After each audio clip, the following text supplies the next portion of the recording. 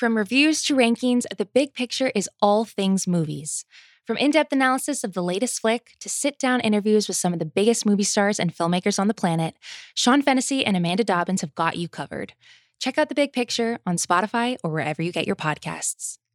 This episode is brought to you by eBay Authenticity Guarantee. You'll know real when you get it. It'll say eBay Authenticity Guarantee, and you'll feel it. Maybe it's a head-turning handbag, a watch that says it all, jewelry that makes you look like the gem. Sneakers and streetwear so fresh, every step feels fly. When it comes to style and luxury, eBay gets it. They're making sure the things you love are checked by experts. Not just any experts, specialized experts, real people who love this stuff, with real hands-on authentication experience. So when you see that shiny blue checkmark that says Authenticity Guarantee, shop with confidence. Every inch, stitch, sole, and logo is verified authentic through a detailed inspection. That's how you know that eBay's got your back. Because when you finally step into those sneakers, put on that watch, get your real gold glow up, swing that handbag over your shoulder, or step out in that streetwear, you'll realize that feeling is unlike any other. With eBay Authenticity Guarantee, you can trust that feeling of real is always in reach. Ensure your next purchase is the real deal. Visit ebay.com for terms. This episode is brought to you by Cars.com. When you add your car to your garage on Cars.com, you'll unlock access to real-time insights into how much your car is worth. Plus, view its historical and projected value to decide when to sell. So when the time is right, you can secure an instant offer from a local dealership or sell it yourself on Cars.com. Start tracking your car's value with your garage on Cars.com.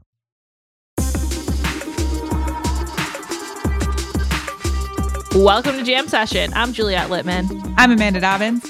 We're a few days out from the 2-hour sit-down with Oprah for Meghan Markle and Prince Harry. We'll get to that.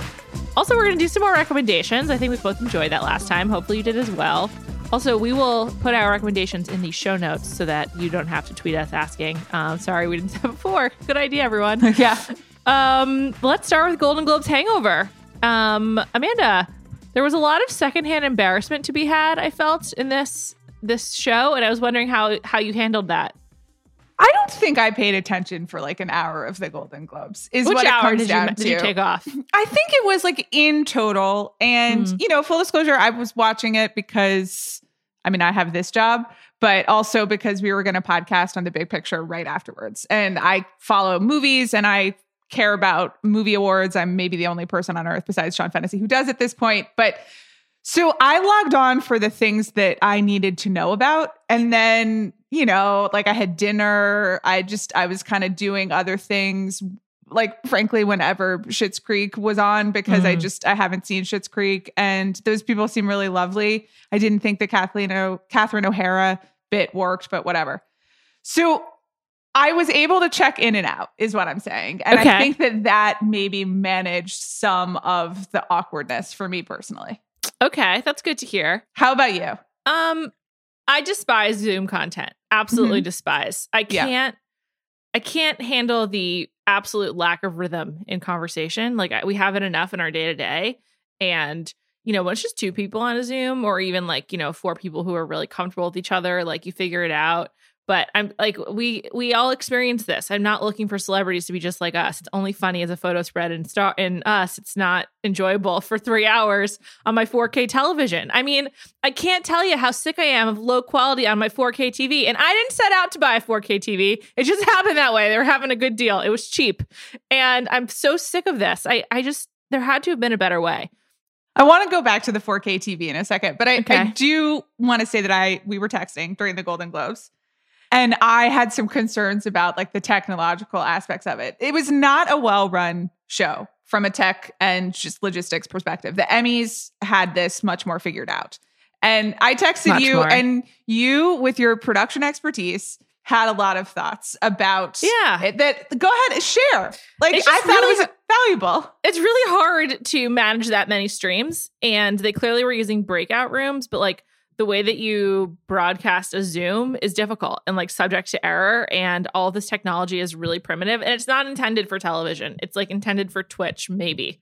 And so it's hard. And so I thought they did a pretty good job given the difficulty of it. And it was very clearly broadcasting Zoom. Occasionally you'd see someone's name in the lower left, but it was they accidentally showed you that. I felt for the production people. They must have been really, really stressed out. There's so much outside of your control. Part of a good production is like it's accounting for all the variables and doing your best to be ready. And there's so much you can't account for when people are doing this from home. I will say celebrities much better than the average person at framing themselves in their Zoom shot. So like a lot of people looked good. And then the people who chose to not do that were very noticeable and very funny, like Jeff Daniels. Right. Well, Jeff Daniels had the king of the I'm in like the spare room that all the junk piles up in and where no one will bother me, which was great. I mean, I enjoy that detail because otherwise it does start to look like a bunch of like carefully staged hotel and Airbnb rooms, which like it does seem like most celebrities at this point are going to a third location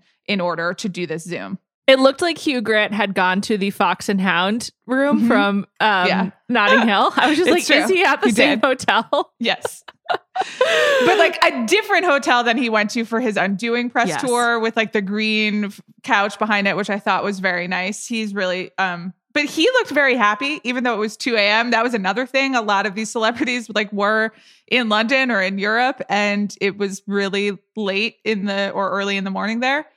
And I really enjoyed Peter Morgan in his home office in London at like 3 a.m. with his printer. All right, let's talk about Peter Morgan. Yes.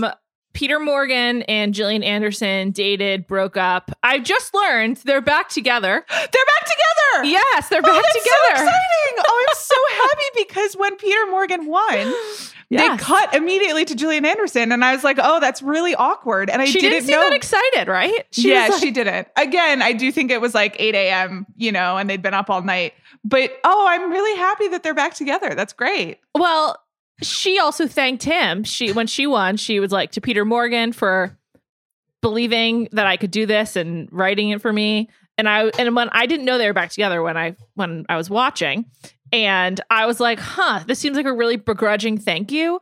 And I want to ask you, do you think they were in the same home in separate rooms and didn't want people to know they were back together, or didn't want to play into that? Like, what do you think their strategy was? I don't. I think that Gillian Anderson was like somewhere fancy because she had done a lot of the getting ready for the Golden Globes. And there was like a quote red carpet element to this that didn't involve a red carpet and just involved a lot of people in their very nice gowns, like kind of doing a pose for Instagram, which, I like to look at pretty dresses. I mean, at least in that sense, there was some production value. And like you, really miss production value. Like the literalization of we all just live on Instagram now was a bit much for me. But she looked wonderful and was doing that. And so I am guessing that was at like a hotel or somewhere where her like production team could be. And because that's another thing, right? If you're at someplace that's not your home, people can there's more space and people can come and go, and you from a COVID perspective, like have a bit more control. Because I assume also that everyone's being sent a kit, right? Like with a Zoom and some production or whatever, and that a lot of people are having someone else set this up for them. Yeah. There's production companies that specialize in this, so they'll send you a kit. Usually it could come with a computer, or you could use your own. And then they can, if they send you a computer, they can when you're like on the phone with Apple trying to get your computer fixed, they like take over your computer. They can do that kind of thing. Mm-hmm. So that's probably what happened. I have to say, like, I'm sure this was not as expensive as the regular show, but this probably was really expensive to pull off, because if you have to do production from everyone's location, and then the people who were in a hotel, like, I wonder if they had to do it like the day before to set it up to make sure it worked. Like, there's just a lot of variables that goes into this stuff. It's hard to pull off. It sucks. And it probably was just like really unfun to make as well. I thought Tina and Amy did a very good job, as is their wont. Yeah, I mean, they were in separate rooms on different coasts, which you and I know is hard to do, and they were funny. I mean, one thing that really bothered me was that they didn't get the perfect like wallpaper lined up. And they were obviously going for it. They try to make it look like they're in one room, and it's like when you put wallpaper on and the two, it like meets and it doesn't perfectly sync. Yeah. And so like the texture of the backdrop behind them didn't perfectly line up on the screen. And I wondered how long they tried to make that happen before they abandoned. I think that I don't mind like the little quirks of this is a different time, and so we're doing this weirdly. And, the Zoom backgrounds, like the Jeff Daniels thing is very funny, and that the the backgrounds don't quite match up. And there are other like small details that aren't total failures, but that remind you this is a little homespun. This is like, we're doing the best we can. In some ways, like the little mistakes add to like a more intimate feel to me somehow. And I was like, oh, good. We're like all here still just trying to get along. But, you know, there were really big mistakes too, like the muting Daniel Kaluuya by accident when he was the first person to win an award. And the Hollywood Foreign Press Association does not have any Black members, as we learned in a series of LA Times reports that came out a week before the show, and shined a light on just, frankly, like what a joke the Hollywood Foreign Press Association is. A joke is like a generous way of putting it. But like, did you follow any of that last week, Juliet? I did. Okay. Yeah. I mean, you know, I work in this industry. I couldn't avoid it. But it did really like make me less interested in the Golden Globes. Yes, it did. I was just like, this is stupid and not representative of like of who we want to be tastemakers. Because I thought that like a lot of people pointed this out, that obviously you can think the awards are stupid and they're not meaningful, but they do have a big impact on movies that get made, movies that get attention, celebrity access. Yeah. So there's a financial ramification to it as well. And I actually been thinking about that because Rachel Lindsay deactivated her Instagram because she was getting so much hate. And I was like, not only is that like just morally terrible, but like that impacts her income. And I'm just like, that's fucked up. Yes, absolutely. And the Hollywood Foreign Press Association has many problems, and that have manifested themselves in excluding a lot of people who deserve to be there, and also in excluding people from opportunity. So it did feel like that was hanging over the show. There was a very, very strange and often awkward first 30 minutes where like for 30 minutes, they tried to acknowledge everything and they sent 3 members out to be like, we must have Black members, which like, yes, 100%, but just, you know, a very too little, too late feel to it. And then also after 30 minutes, it was like, okay, we forgot that all of that happened, and now we're just going to do a weird Zoom Awards show. Yeah. And listen, I watched all 3 hours, and I watched like the lizard part of my brain also do that and be like, okay, so now I'm just going to wonder what's going on with Jason Sudeikis. And I have a tremendous number of questions about what's going on with Jason Sudeikis and the Leo Tolstoy children's book, I guess, that he reads his son. I don't know. Still haven't followed up on that. Meant to Google it.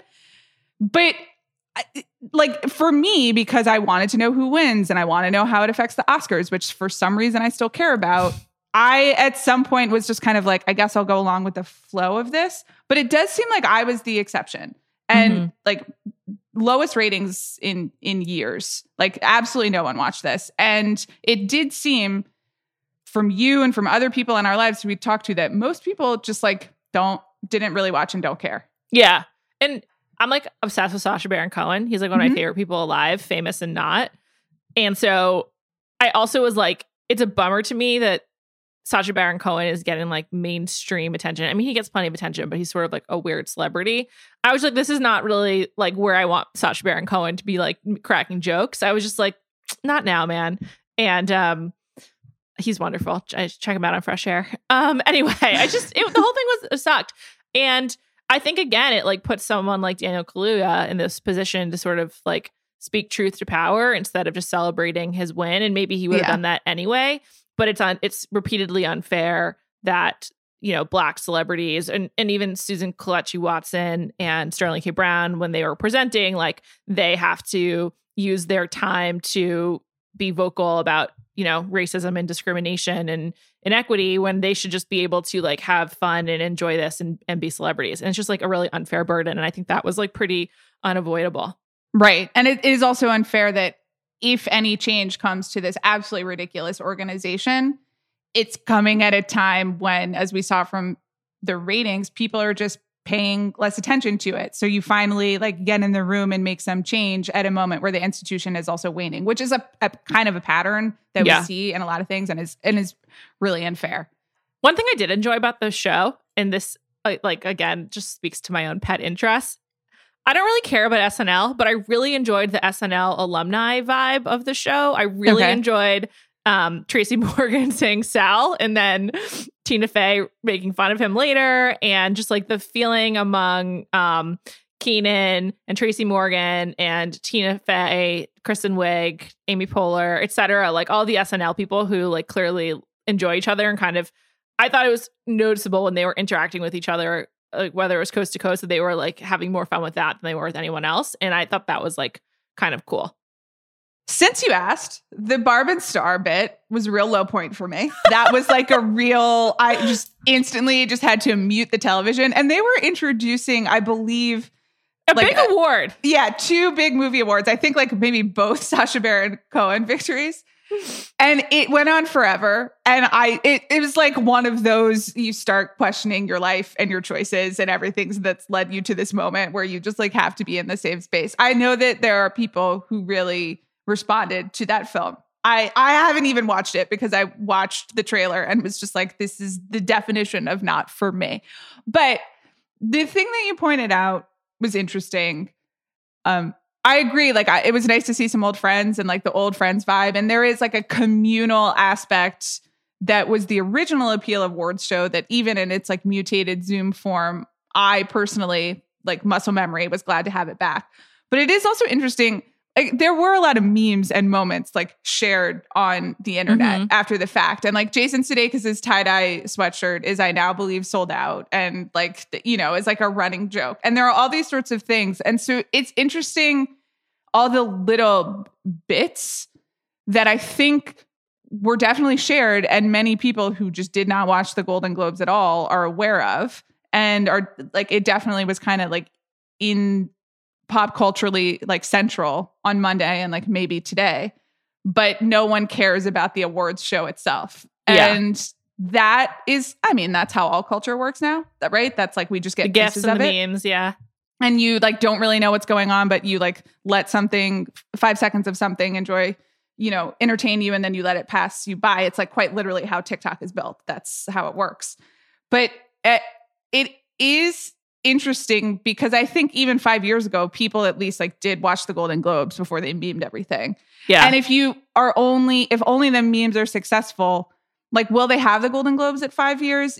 Will they have awards shows if no one watches them and they're really expensive and they don't work that well? Like, I don't know. But then where do you get your memes? That's a great question. I don't know. I was listening to Zoe Simmons on the Bill Simmons podcast, which was on Sunday night. They did not talk about the Golden Globes at all. Mm-hmm. They did not even talk really about television at all. And Zoe was like explaining all this YouTube drama that I had not heard about whatsoever. And then Vulture had like a YouTube package this week that I was enjoying because it's such like a world I don't really understand. And, the future of celebrity is like on these streaming platforms. It's on Twitch and YouTube and TikTok. And, those people they start with memes. And then they go viral. It's not the other way around. So I'm kind of curious. Like, I'm trying to find someone to tell me like if teens are liking Ginny and Georgia, and I can't find anyone because I think perhaps teens aren't watching that. I think like only moms are watching it. Okay. I think like Lorelai's are watching it, not Rory's, or Georgia's, not Ginny's. And it's just sort of like interesting to me. Yeah. I mean, it makes sense in a way. I told you before we started recording, this weekend I decided to try to re-download TikTok. And the reason was because Gabrielle Union, who I love, and I follow her on Instagram and all of her pursuits. I'm like a huge fan, and she's gotten really into TikTok.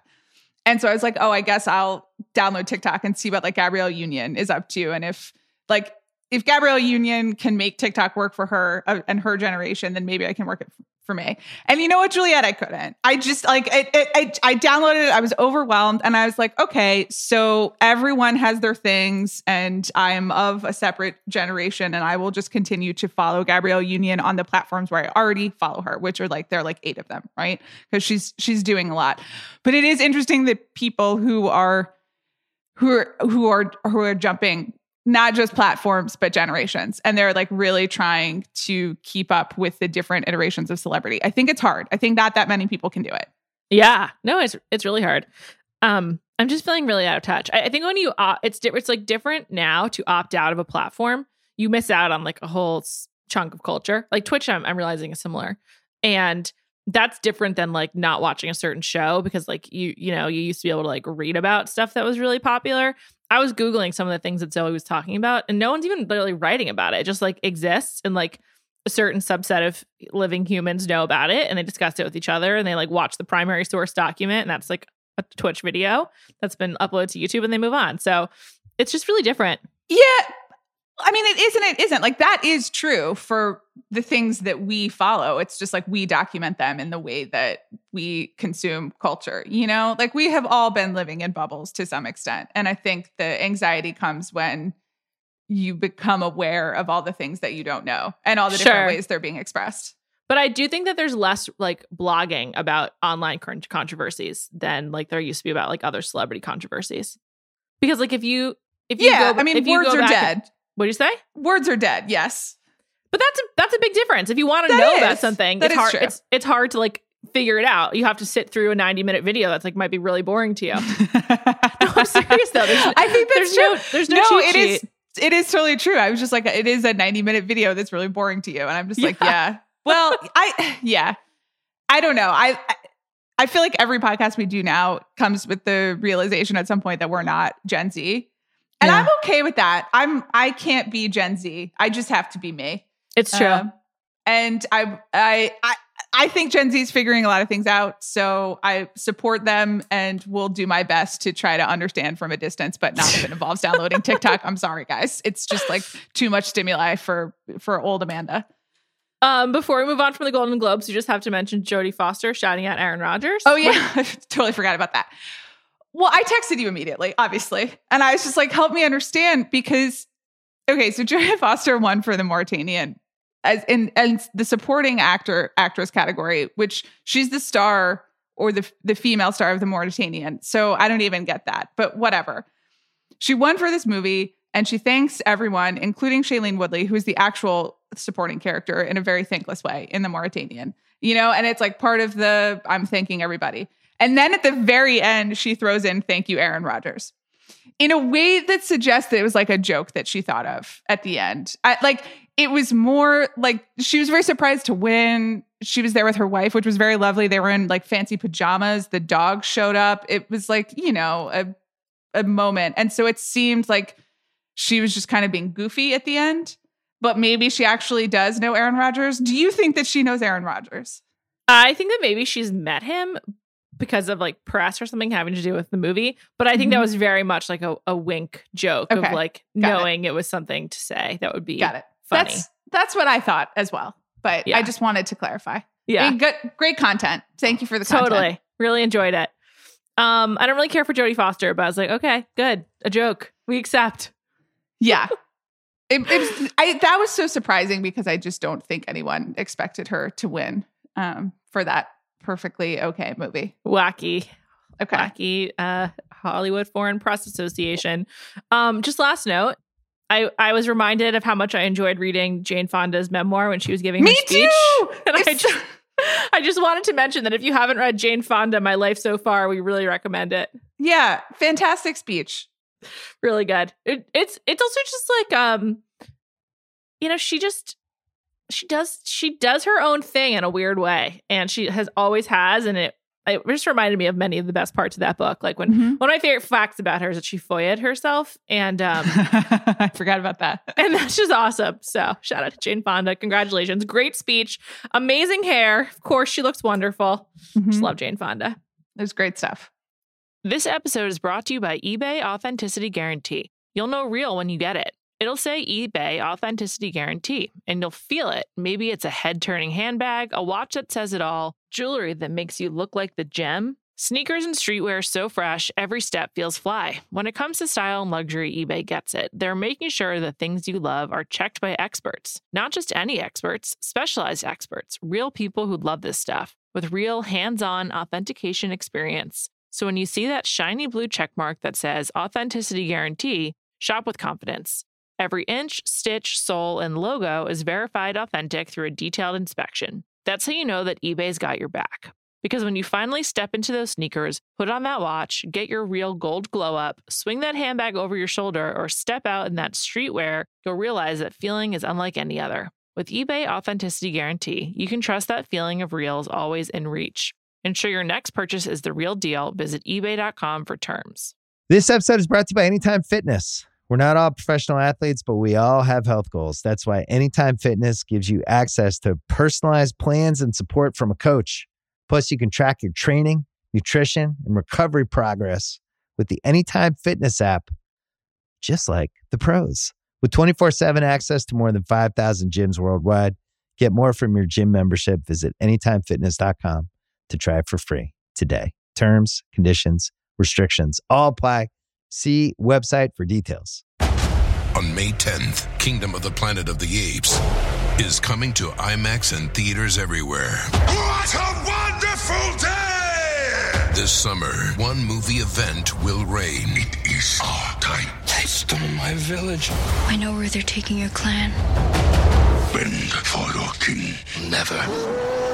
Kingdom of the Planet of the Apes. Only in theaters May 10. Tickets on sale now. Rated PG-13. Some material may be inappropriate for children under 13. All right, let's move on. First trailer for Meghan Sit Down with Oprah dropped. Meghan doesn't speak in it. A lot of Oprah, a lot of like forlorn looks of Meghan, and Harry has one quote about his mental health. I don't know. We were just in a really good place with Harry last weekend, a few days ago, and I'm just preparing myself for an onslaught of a bad idea.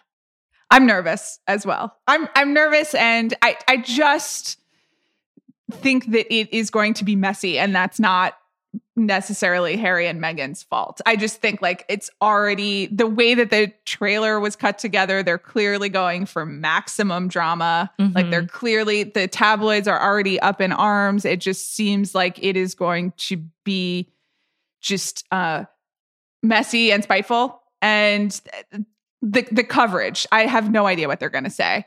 And it just seems like maybe it would be better for everyone to move on. But who am I to say? Because if they want to talk about their negative experience and their like mental health, they do have that right. And we all have been reflecting once again about the relationship between fame and mental health. So I give them that, but it just all seems like a lot. I think I also am not looking forward to the coverage of this, even though we'll be participating in it, because they often do enough to just like roll your eyes at them on their own. You don't need someone to like explicate to you like what's annoying in a headline. And I'm just dreading the like Daily Mail page 6 pile-on. And usually they just like, you know, it's obvious and whatnot, but I'm just absolutely dreading it. It's gonna be, I'm dreading the coverage more than watching. I'm obviously excited to watch. Yes. Well, no, I don't know whether I'm excited to watch either. Maybe our dread is just like because we cover and consume a lot of this, and it just has like reached a tipping point. Just the amount of stuff, and it's like, oh my God, we're going to do this again. And you're completely right that the coverage will be like gross and unfair again, and then we got to do all of it. And I would really like to be in a place where they're just like happy in Santa Barbara and doing, whatever work that they want to be doing, instead of relitigating this thing from 2 years ago. But I guess that's not part of their process. So we will just all be in their process. Oh, man. Well, that's on Sunday night. So clear your schedule. They upped it to 2 hours from 1. There's that much material, apparently. Yeah. Crazy. We'll see. All right. Let's do some recommendations. Would you like to go first? I guess so, though we are doing this because I just wanted to know how your slow cooker life was going.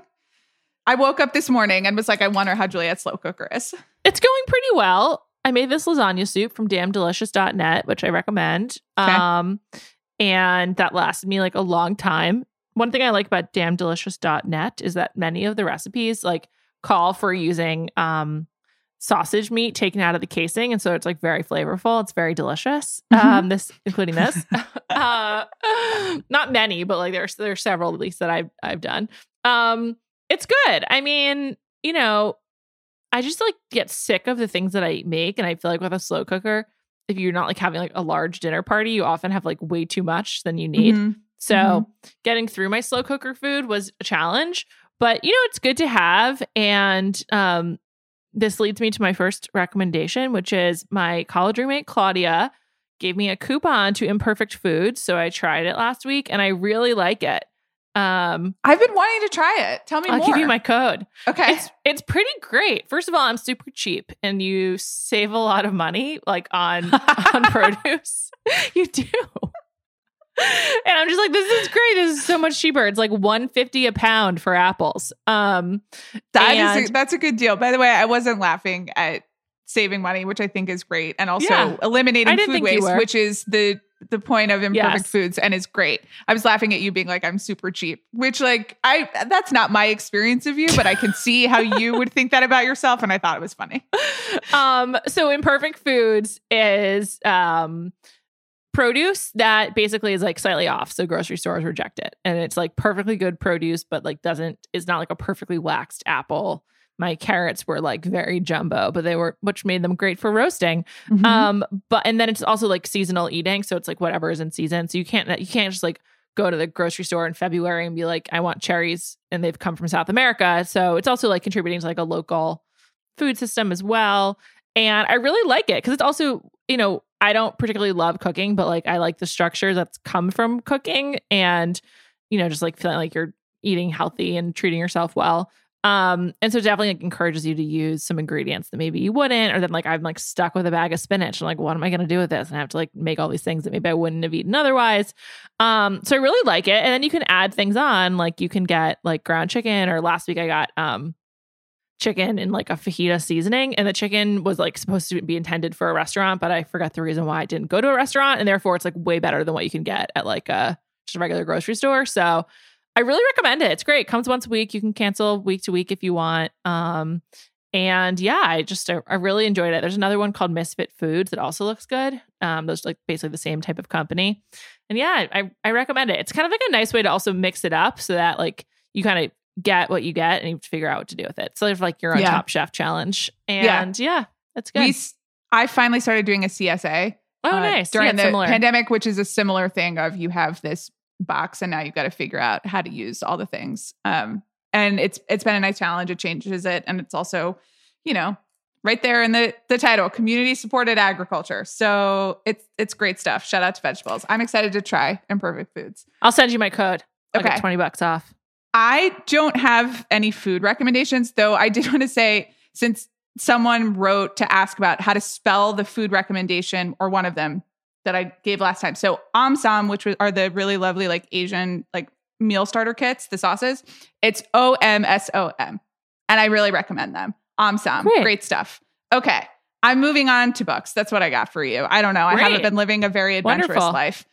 So Juliet, I texted you about this already, but it's a book called Girl, Woman, Other by Bernardine Evaristo. And listen, this won the Booker Prize in 2019 and was also on Barack Obama's list of the best books of the year. So it's not like I discovered this book. I'm very late to this book, but I read it recently and just like tore through it. Absolutely loved it.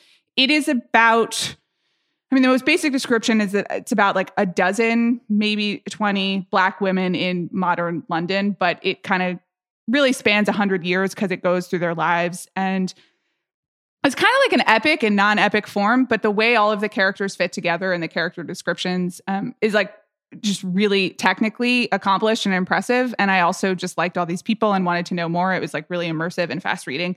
I super recommend it, just like everybody else on this planet. I have another, but are we trading? You go for it. Okay. Drop another.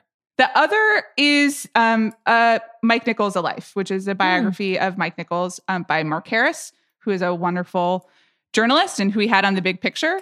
And I am a huge fan of Mike Nichols' work. He obviously directed The Graduate and Who's Afraid of Virginia Woolf. And most important to me, Working Girl. I just did Oprah voice there. I guess I'm getting ready. But that's how much I love Oprah and also Working Girl. And, but Mike Nichols also was a part of the comedy duo with Elaine May, and a huge theater director, and directed many more movies than the ones that I just listed, and was a part of like a certain New York creative class and time in the theater world and the movie world that was like, feels very far away, but was like very evocative. And so not only were you learning about like his creative process and how he put together all of like this comedy and the theater and all of these movies, but there's just like great gossip and like a great sense of this New York scene and a time that I never would have had access to and most people would not have had access to, but definitely feels convivial and communal. And also funny. I mean, he like collected like horses, who can know why. So a different time, but just really thoughtful and escapist, which is not something that I would normally say about like a 600-page biography of a director, but it's wonderful. Does it pair well with the Fran Lebowitz show on Netflix? I think so. Yes, it has a similar vibe, though. I think Mike Nichols was clearly a dominant personality in the way that Fran Lebowitz was, but he's not. He's being written about rather than, you know. So if you were the person who didn't like the extended Fran Lebowitz being like, wait, why is it like this? Why is it like this? Then, which I understand, though I truly loved it. Then there's a little bit more of a filter here for you. Gotcha. Okay, cool. And of course, famously married to Diane Sawyer. Yes, of course. Great stuff. Love Diane Sawyer too. I feel like I haven't heard from her in a while. What's she up to? I think that she's still maybe doing interviews. I don't really know. Okay, great. Congrats to her. Hope she's doing well. Yeah. I read Beach Read over the weekend. Have you heard about that? I have, from you. I read romance novels now, as previously discussed. I primarily read them on Saturday. I like to read them in one sitting. Okay. And this was interesting. It was like very much like a meta, like it was like a meta take on the female romance novel, and I enjoyed it. I mean, also again, this was like on so many lists, very highly reviewed for this genre. It was good. I don't know. Like I feel like I like get to Saturday and I'm so sick of screens that I just want to read, but I don't want to like really get too attached to like anything deep. I don't want to like challenge myself too hard. So like the challenge is like in the stamina to read a book in one sitting and not to like process all of the information, and not to downgrade these books at all. Like I really enjoy them, but I feel like that's why I've really taken to romance novels lately. You told me that you were doing this alternation and basically that you were into romance novels, but yeah, I read serious books during the week and romance novels on Saturdays. I mean, God bless you, as always. Once again, like Juliet's content diary, the people are asking for it. Amanda, I'm asking for it. Okay, but romance novels are obviously like a huge genre spanning a lot of different like time periods and types of writing and like types of relationships. So have you, and it's not a genre I'm familiar with, and I feel like it's new to you. So have you isolated anything that like you're drawn to in this genre? Basically anything that has an endorsement from Jasmine Guillory. I'm like, okay, cool. Let's read it. Yeah. And she endorsed this, and then I'm also like reading more Jasmine Guillory books too. I've got a few on my stack. I don't know. I just don't want to be challenged with like heavy ideas. I don't know. It's just like such fatigue of COVID, I think. That's why I've like just, and then when I find something that I like that like scratches the itch of content but isn't like too demanding, it's like I just can't stop. It becomes like crack, and that's why I've watched like every popular show on Netflix. Right. Can I ask a more direct version of the question I was asking you the first time around? How would you characterize the sex in the books? Well, I mean, like I'm still reeling from Bridgerton. Right. No, that's honestly why I was asking, because I know you read Bridgerton and not as graphic or as I thought that was insightful, but like Bridgerton like really like impacted you and obviously has become a phenomenon. So how did these compare? I think the best sex scene I've ever read was in Manhattan Beach by Jennifer Egan, which is one of my favorite books. Have you read that? No, but my dad sent it to me for my birthday, so that's an interesting. It's a minor part of it. It's honestly, it's an incredible book. It's such an amazing work of research. It's so good. If you haven't read Manhattan Beach by Jennifer Egan, I really recommend it. It's one of my favorite books ever. And so I would just say like that the sex scene, and I've also talked to many people about this who agree it's like a really impressive sex scene. Okay. And I won't say anything more because I think you'll like this book. Okay. I wouldn't say anything's been as good as that, like as like impressive, but like certainly better than George R.R. Martin's sex scenes in Game of Thrones, which are like really like just mechanical and uncomfortable and like just like weird. I would say Beach Read is very good at describing like the feelings that lead up to like hot sex and like how like she felt in like various moments. Okay. But it's not a huge part of the book, really. There's a lot of like descriptions of like how this guy wears his t-shirt and like how that makes her feel inside. Okay. All right. That was clarifying. Thank you. You're welcome. Okay. You know, it's like watching a Netflix movie. It's the same thing. Elaborate on that. It's just like you sit down, you read it, you move on. It's just like, okay, this was entertaining. I know. That's good. It's really fascinating talking about Netflix content with you because I think that you consume Netflix content, but like you consume it the way I think most people do. And I sit there and I'm just kind of like, okay, well, how does this fit into their grand movie strategy? And what does it mean for theaters? And like, what will Noah Baumbach do next? And everyone's like, I don't care. Rosamund Pike has a bob. I'll watch it. Did you watch that movie? No. I really didn't like it, but I like Rosamund Pike a lot. So I don't know. I also don't want to really participate in things that are particularly popular in our sphere of the internet. I'm just like, I'm going to take some time. This is all weekend stuff. During the week is different. But like on the weekends, I'm just like, okay, I'm going to read the popular chick lit from 18 months ago. I'll let you know when I'm done. Okay. Yeah. Anyway. I think there's less pressure in that and it's more time for you. So I respect it. I'll say my serious book this week is Jess Walter's book that came out last year. I love Jess Walter's writing. It's called Cold Millions. And it is a historical novel, which he has not done before. So I'm excited about it. Started it last night. It's good. I'm on book 6 of the Armand Gamache series with Louise Penny, everybody. Just in case people want to know, that's where I am. I'm on book 6. I'm having a great time. I'll report back. That sounds great. I'm also looking forward to reading Trust Exercise, which I heard is good. Mm-hmm. And have you read that? I have to be honest. It was not my cup of tea. Many people really liked it and it received a lot of prizes. And I think it was just not, I maybe wasn't in the place to be reading it. I definitely remember reading that on a plane. And it's a pretty dense, a lot of ideological book as well as being a novel. And it was maybe just not the right place for it. Okay. Noted. Well, I'll let you know what I think. Okay. Any other recommendations? No, I think that's it. Okay. That's great. Well, we'll be back next week. Unfortunately, we'll talk about Meghan and Harry, be a part of the phenomenon we ourselves are dreading. Until then, we'll talk to you soon.